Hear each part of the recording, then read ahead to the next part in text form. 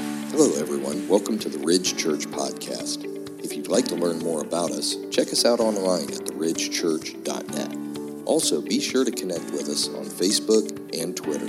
Thanks for listening today. I want to start off this morning with a question for all of you. How big is your view of Jesus? How big is it? You know, in the New Testament, when Jesus is speaking to the disciples or the apostles, he says, "Who do people say that I am?" He was really saying, what is your view of me? How big is your view of me? Right? Am I just a prophet? Am I just a teacher? And if you remember, Peter answered, says, "You are the Christ, the Son of the living God." I think that's a pretty big view. Today, as we dive into the text of Hebrews and as we start our series here, Hebrews really is this picture of Jesus in such a way that he is, as your handout says, nothing greater. And that's really what the author is God is trying to do through the author here, is to present Jesus as the supreme, preeminent being, God in the flesh, all of these things. And as we go through the next several weeks and months, you're going to see how the author continues to compare him to the Old Testament and says he is greater. He is greater. He fulfilled that. He is greater than that. He is greater than the prophets. He is greater than the priests. He is greater than the sacrificial system. And so today, your big idea for you is that Jesus is greater than all things. So we're going to these first three verses, as John said, and you're right, you will not be out on time. The first three verses here, we're just going to cover. And it really is a picture of all of Hebrews. It really kind of steps back and says, this is really what's going to happen in the book here. This is what we're going to totally reveal, what the author is going to totally reveal, that Jesus is greater than all things, Now, if you missed some of the video, if you weren't paying close enough attention, we're going to remind you frequently. So a little bit about the book of Hebrews. As he said, we don't know who the author was. Many people think it could have been Paul. There's lots of grammatical things in the way he writes here that means it doesn't look like it's Paul. We're not sure. Paul usually always has a salutation and says, this is Paul. He talks about who the author is. That's not here. Some people think it was Apollos. He knew Paul. He was very knowledgeable in the Old Testament. Some people think it was Barnabas. Barnabas was from the tribe of Levite, and so he was very familiar with the Old Testament. But we just don't know. Now, I will say I believe in some respects that obviously God did that on purpose. And I think that part of the thing about this is all about Christ. It's not about Paul. It's not about the author. And I think in some respects that when we peel all that away, God is saying, no, this is about my son. You don't need to, it doesn't matter who wrote it. I wrote it. And I'm telling you who he is. And he is superior to all things. And you need to know that. And so I think that's one of the reasons possibly why God doesn't have us know who it is.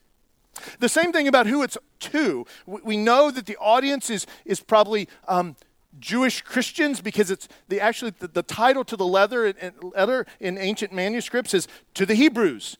Okay, so it was to Jews, but obviously to a Christian community. And so they were probably Jews that had become Christian. Probably maybe towards Rome, more the Hellenistic Jews because of some other things here in the text. But that's kind of who it's to. But I would argue that it's to all of us, right? That's the whole point, I think, here in the text again. It's not written to a specific person or people in the text per se. And so it really now is available to all of us. So the author is unknown. We have some ideas of the audience, but we're not really sure. But it definitely says that Jesus is greater than all things. And so we're just going to kind of go through these three verses. We're going to pick a few things, and then we're going to talk about why we think that the scripture is saying here that Jesus is greater than all things. And so let's just go ahead and jump in here in chapter 1, verse 1 of Hebrews. It says, long ago, at many times and in many ways, God spoke to our fathers by the prophets. So he starts out, and I'm going to read a couple other scriptures here from the Old Testament and the New Testament. And I want you to tell me what they have in common. I want to read that scripture again. Hebrews chapter 1, verse 1. Long ago, at many times and in many ways, God spoke to our fathers by the prophets. Now kind of put that one in your memory bank. Now listen to these next two passages and see what is similar in these passages. In the beginning, God created the heavens and the earth. Genesis 1:1. Okay? John chapter 1, verse 1 and 2. In the beginning was the Word, and the Word was with God, and the Word was God. In the beginning was with God. Three passages, the very beginning of Scripture, the beginning of the Gospel of John, and the beginning of Hebrews. What is the common thing there? You could probably say a few things, but the common thing that I want you to see this morning is that all three of those passages assume God's existence.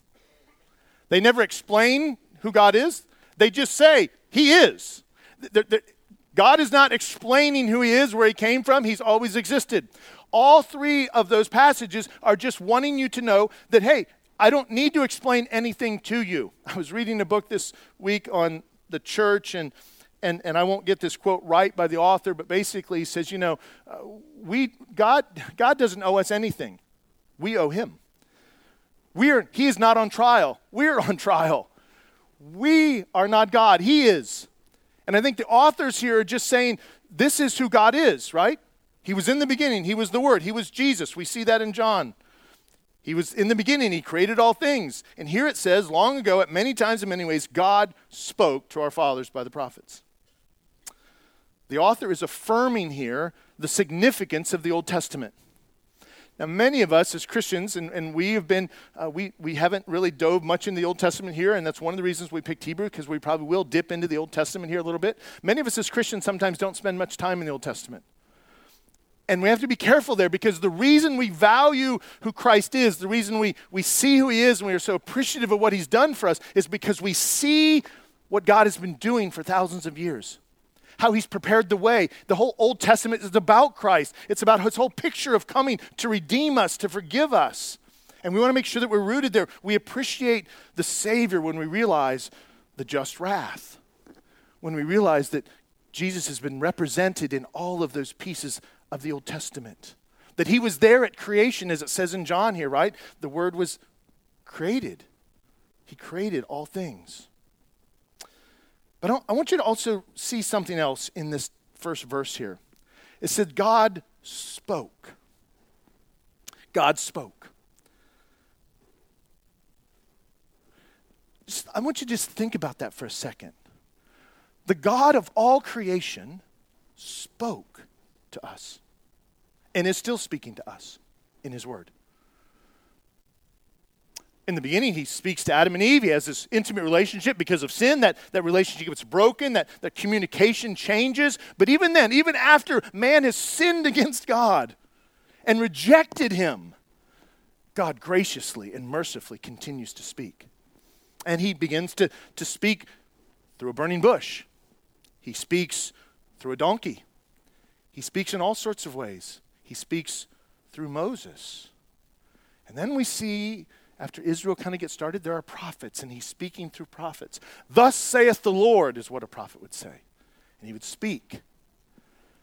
And that was for the people. Can you imagine if God didn't speak to us? I mean, we take for granted this Word. What if we didn't have this? What if there was no Scripture? What if God had not spoken to anyone? He doesn't owe us anything. He's the creator of all things. He doesn't owe us anything. He doesn't have to speak to us. He doesn't have to communicate with us. He doesn't have to love us even. He chooses to do those things. Some for His glory, obviously. And so God speaks. And so I want to remind everybody, I think about this a lot. When we pick up the text and we read Hebrews, and maybe you'll be reading Hebrews this week, remember that this letter, this document, or however you want to put it, this document was written 2,000 years ago. And it has been read over and over. Think about how many people throughout all of history have read this document and how it exalts who Christ is. And yet we just pick it up and throw it around and leave it on our table and we lose a reverence for what it is. God is speaking. The creator of all the universe is speaking to us. I want that just to be heavy on you this morning. Now, a little technically how he speaks. And I just want to give you a little picture. There's two primary ways we kind of see in Scripture, in big high-level ways that he speaks to us. One is called we would call general revelation, right? So what would general revelation be? When you go outside at night and you look up into the sky and you see the stars, that's general revelation. When I got up this morning and I was outside and the sun was up, but the moon was just right there and really large. I don't think it was a full moon, but it was beautiful, right? That is general revelation. Like, I'm looking at the world and saying, oh my goodness, right? When we looked at the video is Genesis history, and as those animals were going to be viewed there and portrayed across the screens, I'm looking at that and say, ain't no other way, right? Not happening by molecules to man. Not random chance over thousands of years, primordial soup, not that. He is speaking even in his creation, right? Where do we see some pictures maybe in Scripture where we could see this is general revelation? We look at the psalmist in Psalm 119. We could go lots of places in the Psalms for what general revelation looks like. But Psalm 19, verse 1 and 2. It says, the heavens declare the glory of God, and the sky proclaims his handiwork. As I said, I went out this morning, and that's what it was. Day to day pours out speech, and night to night reveals knowledge. He is speaking. The challenge is, for most of us, is we're not listening. We are so busy. The enemy has gotten so good about keeping us occupied, looking at our screens. Now we're going to go into the metaverse, and we're all going to have goggles. And we laugh, but I'm telling you, that's the plan. That's where we're going. Our culture is going. We're not going to live in the presence the same way of the Lord. We're not going to. We're seeing that. How many of you know? And if you're one of these, I'm praying for you. How many of you guys or ladies know a 30-year-old man that spends most of his days in the basement playing video games?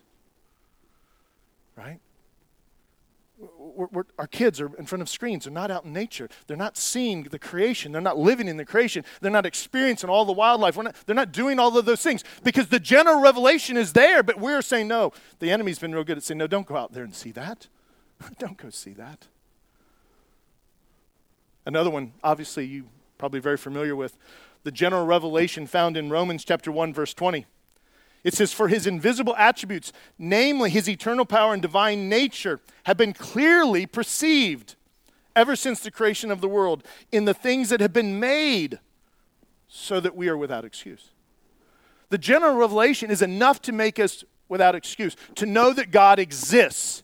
Now, it doesn't share the gospel with us, but it lets us know that God exists. The general revelation we know that God exists.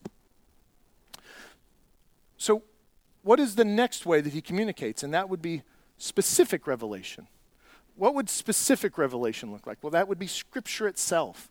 God is actually speaking literally to us in his word, through his Son, through his word, through the prophets. And that's what the text says. It says in the latter days he spoke to the prophets, but now in these days he speaks to us by his word. I'm just going to give you one scripture that kind of really says this. I mean, all of Scripture is specific revelation, right? Because we know we're sinful because the Bible says so. We know that God created all things because God says in the beginning, God created all things. That's specific revelation. There's no question about that. He tells us that we all are dead in our sin, Paul says in Ephesians. We know that. That's clear. We know that anyone who comes to Christ can be saved if they surrender their life. And then John says in 14:6, what? Jesus himself says, I am the way, the truth, and the life. No one comes to the Father except through me. That is specific revelation, right? It's very specific. So as we kind of look through John, it's really what we saw in the gospel is that Jesus is saying, look, you guys are without excuse. There's been general revelation to let you know that I exist and that you should search for me and wonder who I am. And now I've given you specific revelation, words, my speaking, my whole life has been painted before you and who you are and specific about what we need and how we can get saved and what's going to happen if we don't save. In fact, even all the way back in the Genesis, what does God tell them? If you eat of that tree, you will die. That's specific revelation. That's not, well, we'll see what happens. No, you will die if you do that. God's very specific. Very specific. And so when it says here, long ago, many times and in many ways, God spoke to our fathers by the prophets. In many ways, we could go back and look at the Old Testament. We could see all the prophets and all the ways that he spoke and prophecy and visions and dreams, and all of it is there, right? Daniel and Isaiah and Ezekiel, and we just go on and on and on. Many ways and many times. Look at verse 2. But in these last days he has spoken to us by his Son, whom he anointed the heir of all things, through whom he has created the world. Now this term, in the last days, there's some debate about exactly what that means. Some would argue the last days, like in other words, since Christ is here, the last days are from here until he comes back. I don't think that that's in the context of what this is saying. It could be the last days. I mean, obviously in these last days, he's speaking through Christ. And we are in the last days ever since Christ came until the end of the age, until the glorification, until the resurrection or the second coming of Christ. We are in the last days. It's possible that that's what it means. And we don't get hung up on this, but it's also possible that what the author is saying in these last days, in other words, like this letter was probably wrote about 70, just before 68, 69 AD, right before the temple and Jerusalem was destroyed.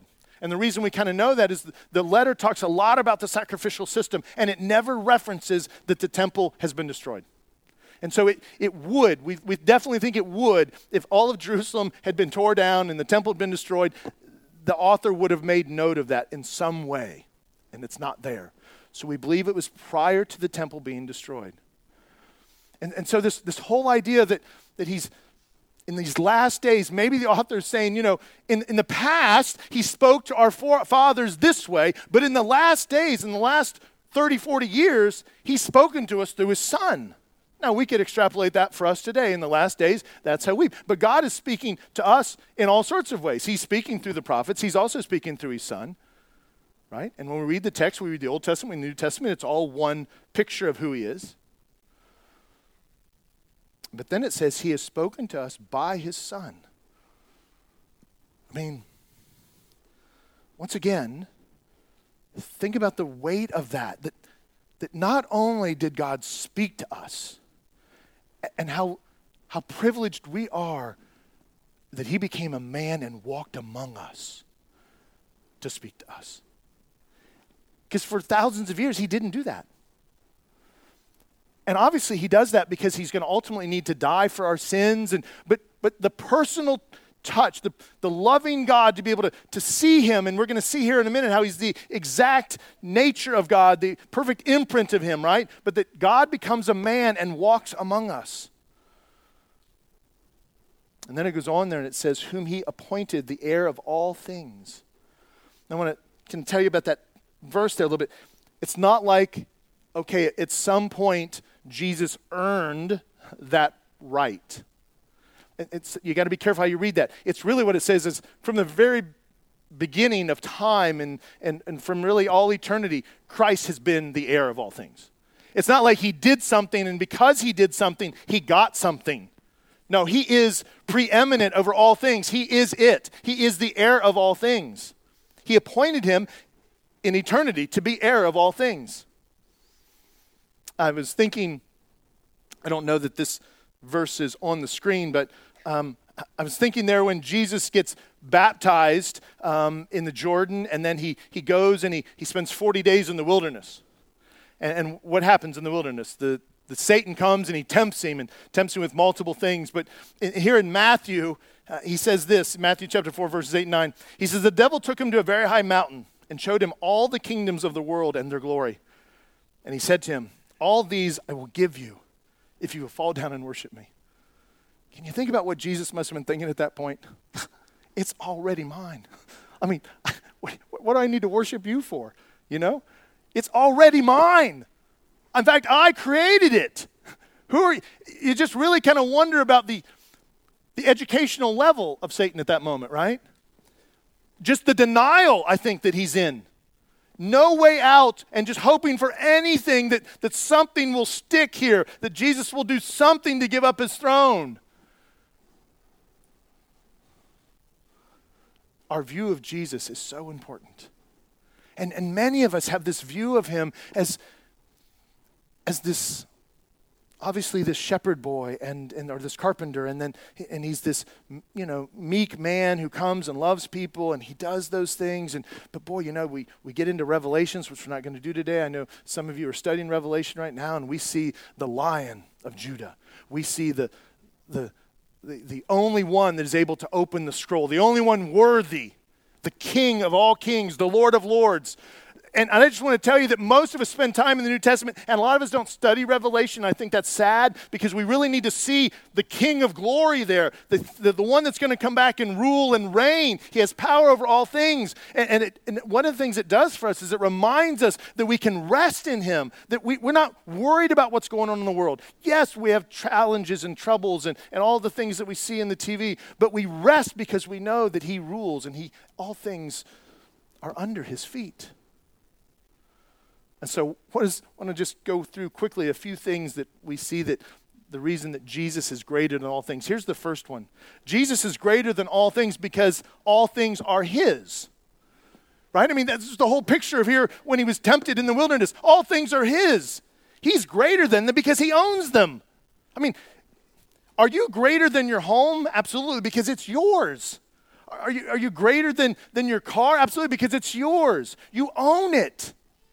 And so when we see here in the text, God, the author is just saying Jesus is greater than all things because everything is his. He's the heir of all things. It's all for him. It's all for him in his glory. Then he goes on there in the verse 2, and it says, through whom also he created the world. So not only does he owns it all, but he's also involved in the creation of it. This word here, created, the word world is sometimes translated in Scripture as the cosmos, meaning the created world, the physical world, the universe. The word here is not translated that way. It's really the word we get like eons. This idea that it's not just material things. It's and this is a hard maybe to get your mind around. He's created time itself. He's created the ages.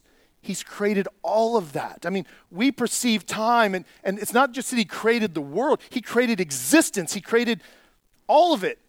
We live in a time, and he's created all of that. He's created the past and the future. It's all his. He's created not just material things, but the ages.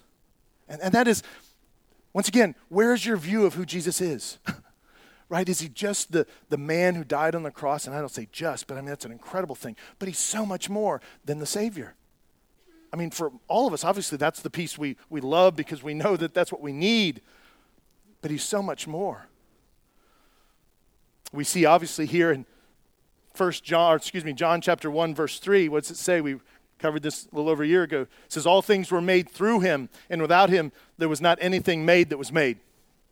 So John's just saying, look, I'm covering every angle here. Everything is made through him. There's been nothing made that has been made. It's all been made by him, right? He's the creator of all things. Right? He has preeminence over all things. Obviously, Paul then goes on in Colossians chapter 1, verse 16. He says it this way. It says, for by him all things were created, in heaven and on earth, visible and invisible. Whether thrones or dominions or rulers or authorities, all things were created through him and for him. Once again, it's not just the things that are visible. It's not just the tangible things. It's the dominion of things. It's the kingdoms. It's all his. It's time. It's the ages. He has created all things. So what do we see here? Through him, whom also he had created all things. Let's go on. It says he is in verse 3. Well, let me back up just a second. So what's the next point there? Not only has he all things are his, but because Jesus is greater than all things because he helped create all things. That's your second point there. Because he's created all things. When we think about who Christ is and when we spend our time in prayer, that's why I tell people all the time, I want to be overwhelmed by him. And I really want you to, I think if your view of him is greater, you will be overwhelmed by him. And if you're overwhelmed by him, you will worship him. We talked about last week. Worship precedes, right? We first worship.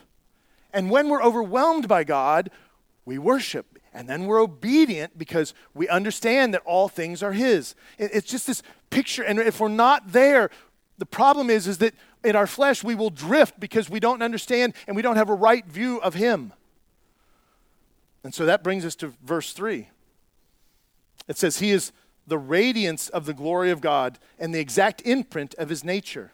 And he upholds the universe by the word of his power. After making purifications for sin, he sat down at the right hand of the majesty on high.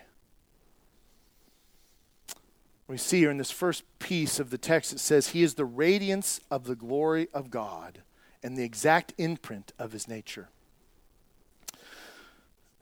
Boy, that's really hard to explain. One way maybe to look at it, and is not going to do justice to who God is, we see the sun where we think we see the sun. What we're really seeing is the rays from the sun. We don't actually see the sun, if you think about that. We see the rays. When it says he is the radiance of God's glory, when we look upon Christ in the scripture, not just physically, but we look at him in the scripture. He is the rays of the Father. He's the radiance of his glory that is emanating away from the Father. Yes, he's part of the Godhead. He is God. But he is this image bearer that God gives us so that we can better see who God is. But if you remember, when Moses is in getting the law and he's before God and God says, or Moses says, can I see your glory? He says, no, you cannot see my glory. You cannot see me you can't see my face. And so he hides Moses and he says, when I pass by, I'll let you see my backside, right? And what God is doing here is he's showing us his glory in the form of his Son. And in that, he is the exact imprint of his nature. And so it not only is his glory and all the wonders, but what really God is saying is if you want to know who I am in my nature, my love, and all of who I am, look at my Son. It's the exact imprint of my nature. And it will tell you who I am. But now I will tell you that this glory that is upon Jesus has been there since time began and for all eternity. And Jesus' high priestly prayer in John chapter 17, verse 5, and it says, and now, Father, glorify me in your own presence with your glory that I had with you before the world existed. So in some respects, Jesus kind of steps away from some of that glory as he takes on flesh because he has to confine himself to the flesh. But yet there was a glory that he had before that now Jesus is saying, I'm ready to have that back, to give me that again that I had with you before the world existed. And so what do we see here? Is that Jesus is greater than all things because he is God. And I added in the flesh. That doesn't really need to be there. But he's greater than all things because he is God. He is the radiance of the glory of God. He is the exact imprint of God. He is God. And yes, because in our finite minds, we can't quite understand the Trinity sometimes. We can't understand God the Father, God the Son, and God the Holy Spirit. But yet, they are all God, and they are all of the same divine nature. They are expressed three different ways. But it is God. And so he's greater because he is God in the flesh. John chapter 1, verse 14, one of my favorite scriptures. It says, and the Word became flesh and dwelt among us. And we have seen what? His glory.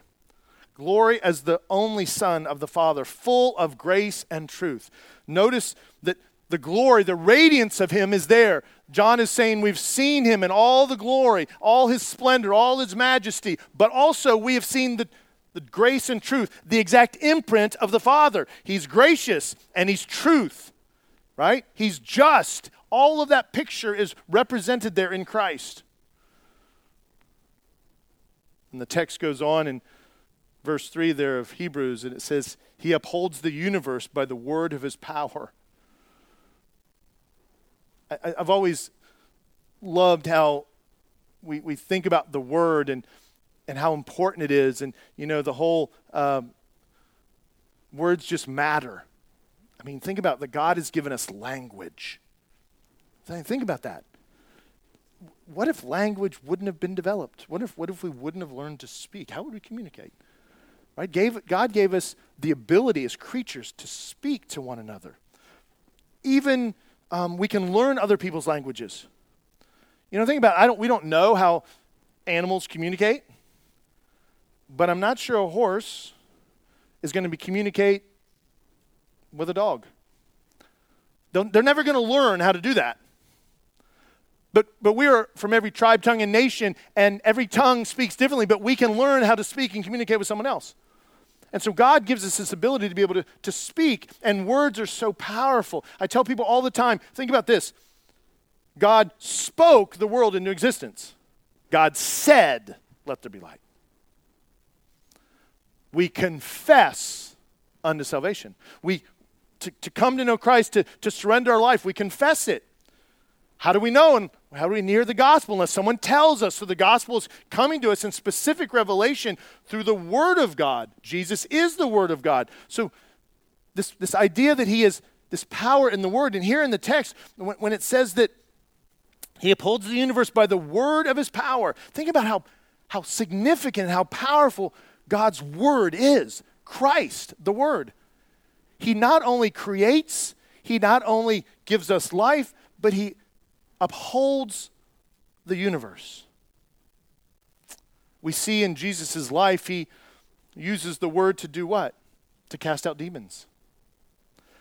He shows his power over nature by saying, be still, and nature listens to him.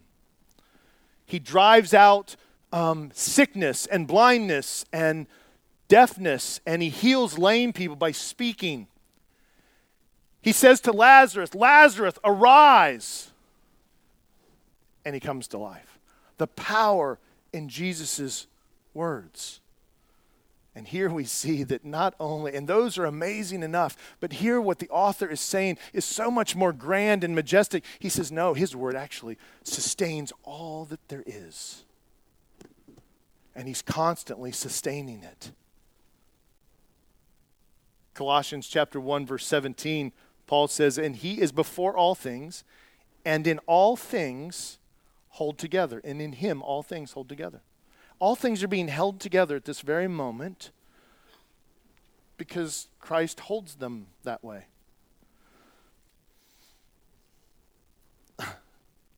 You know, I'm not a scientific person, but think about gravity and a black hole and the density, and it can crush all things, and how we are so in need of our atmosphere and the oxygen, and how oxygen plants are making oxygen, and how every molecule, every piece of DNA in our body, every cell is working and producing, and just in one human body, all of those things, and God, through Christ, is holding all that together. He's holding it, you know, he's keeping it on the road, let's put it that way, right? Because of the fall, there's destruction and decay, and God says Jesus is going to hold all that until the day I tell him to let go. He's holding all things together. R.C. Sproul, talking about God's sovereignty, makes the comment, he says, God is, I've said this before, God is only sovereign if he means that every atom in the universe is under Christ's control. Every one. Nothing is doing anything except God allowing it through Christ. And so what do we see here? Jesus is greater than all things because he alone sustains all things. So not only all things are his, and that he helped create all things, and that he's God in the flesh, but now we see that he is alone sustaining all things. And then the last piece of verse 3 in Hebrews there, it says, making purifications for our sins. He's making purifications for our sins. Now this is the piece we can really relate to. This is the piece that really speaks to us because we understand what we need. We need to be cleansed because of sin, because of rebellion against God. We now are under the wrath of God and we need to be cleansed. And so here this word, purification, really, if you want to look at the exact word, you can see it in Luke chapter 5, verse 14. Here he's talking to someone that was unclean and he healed them, and I think it was a leopard. And he says he charged him to tell no one, but to go and show yourself to the priest and to make an offering for your cleansing. Jesus healed the guy. He's made him clean. He's purified him. Obviously, at that time, leprosy was unclean. You were cast out of the culture, out of the city, and you were left to live among other leopards in leopard colonies. And what God is doing here, and Jesus is saying, look, I have the ability to make you clean. Now here he's physically demonstrating that, but it is a foreshadowing. What God is really saying is my son has the ability to clean you spiritually, eternally, forever, to make you right standing with the Father. And so where do we see that again? We see that now not only is it a physical cleansing, but we look at 1 John chapter 1, verse 9. And think about now the power of the word again. And John says if we confess our sins, there's this word that is important. He is faithful and just to forgive us our sins. And he can stop right there, but he doesn't. He says, and to what? And to cleanse us from all unrighteousness. There's this idea now that not only is he healing people physically, he has demonstrated that he has the power over all of that because he sustains all things and all things are his. But now he's saying, I have the ability to cleanse you spiritually, to take away your sin.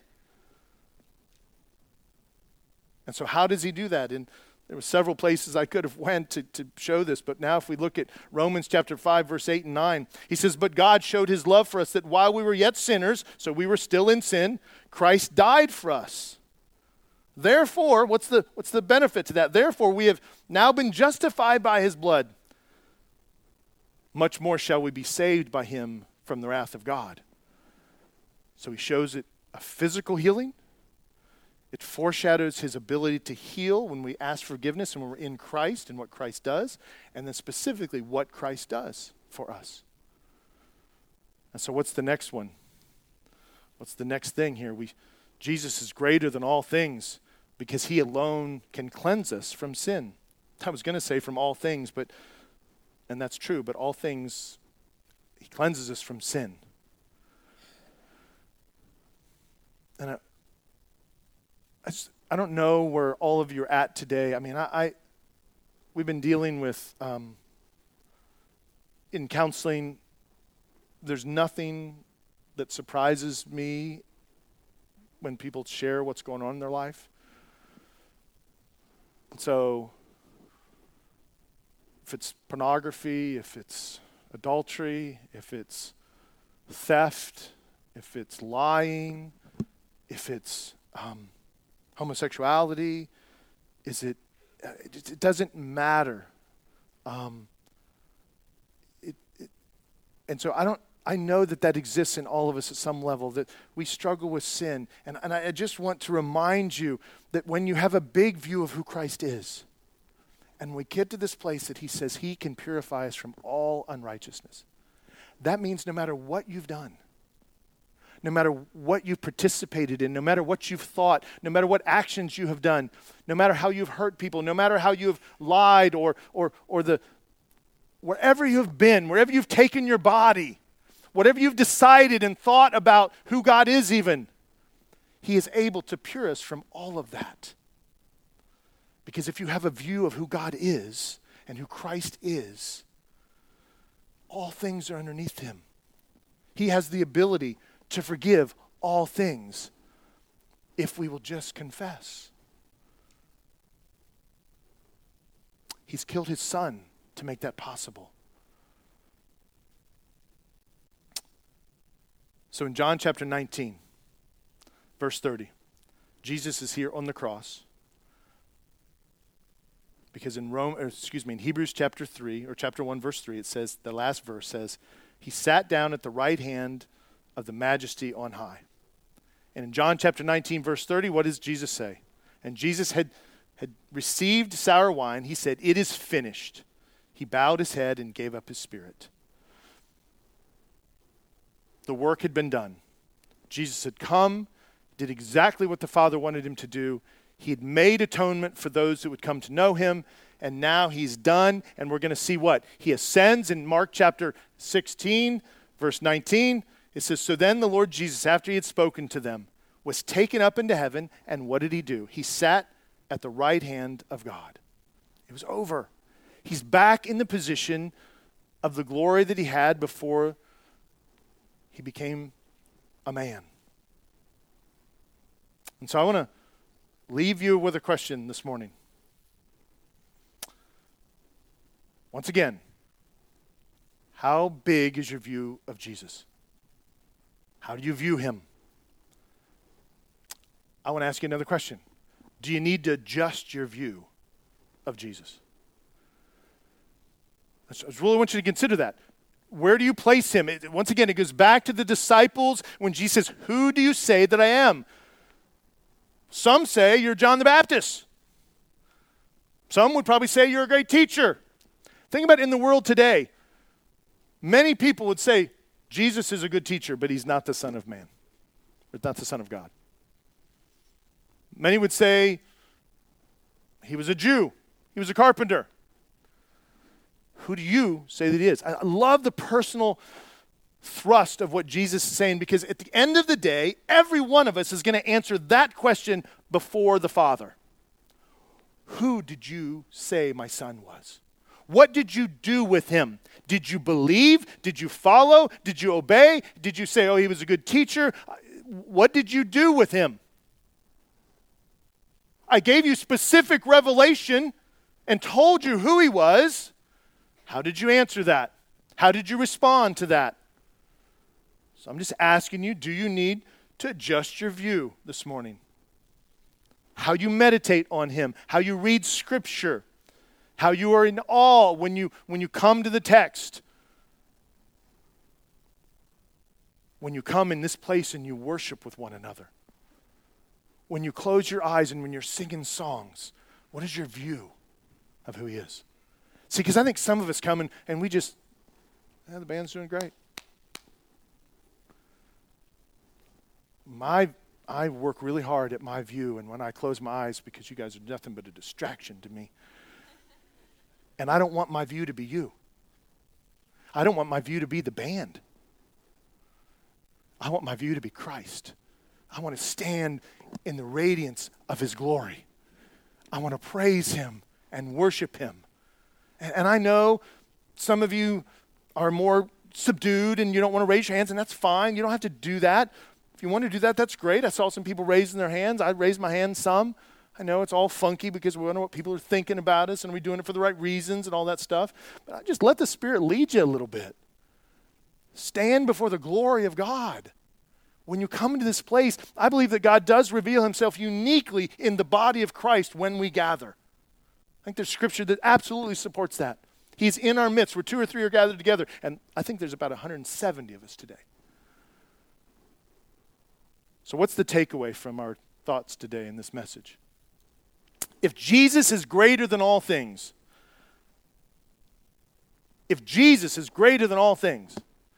then you and I should surrender all things.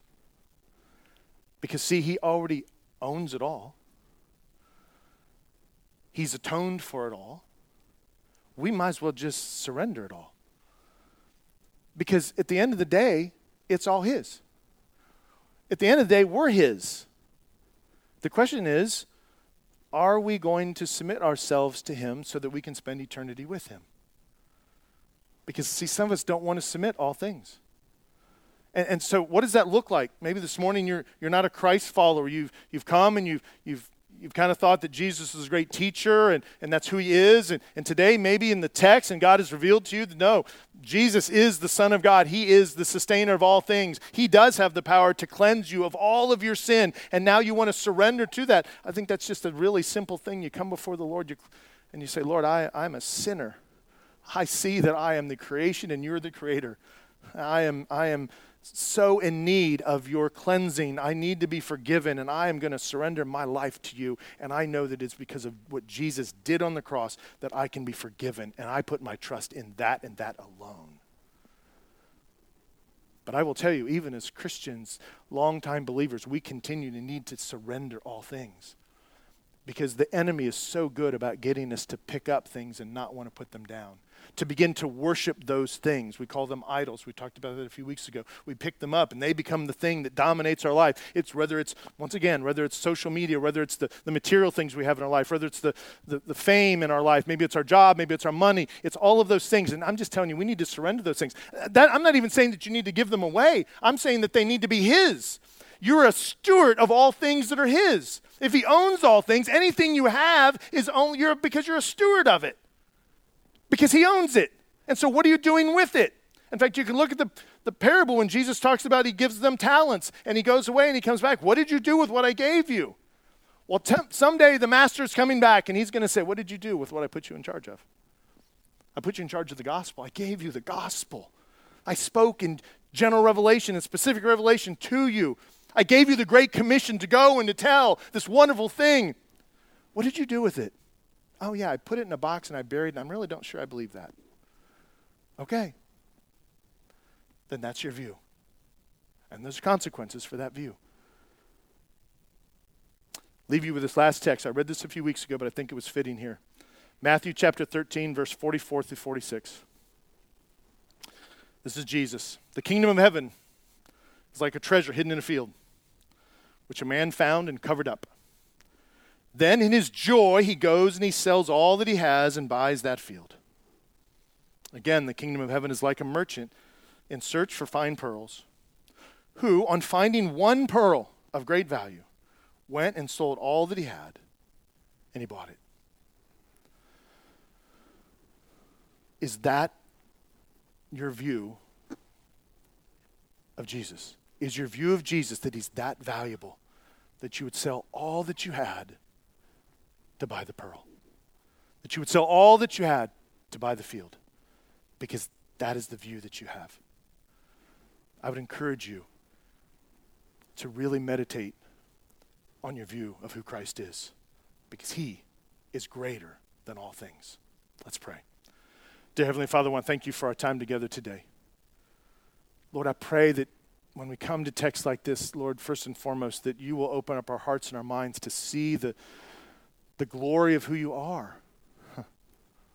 Father, I struggle to even stand here and begin to explain your glory, your radiance, your nature.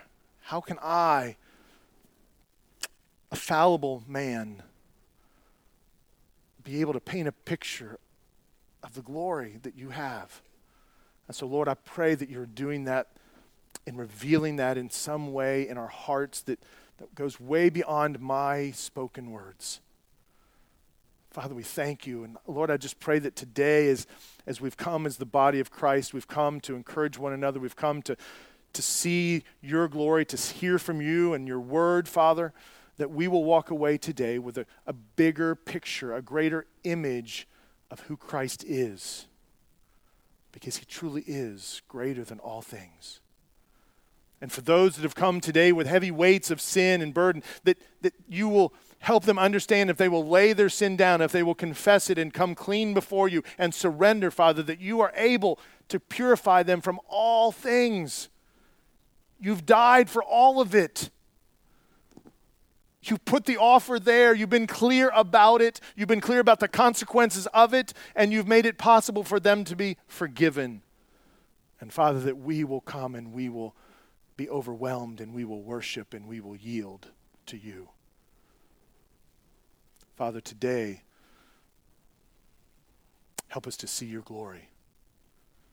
In Christ's name I pray. Amen. Thanks again for joining us today. If you have questions about this message or about the Ridge Church, you can contact us at info@theridgechurch.net. Have a blessed day.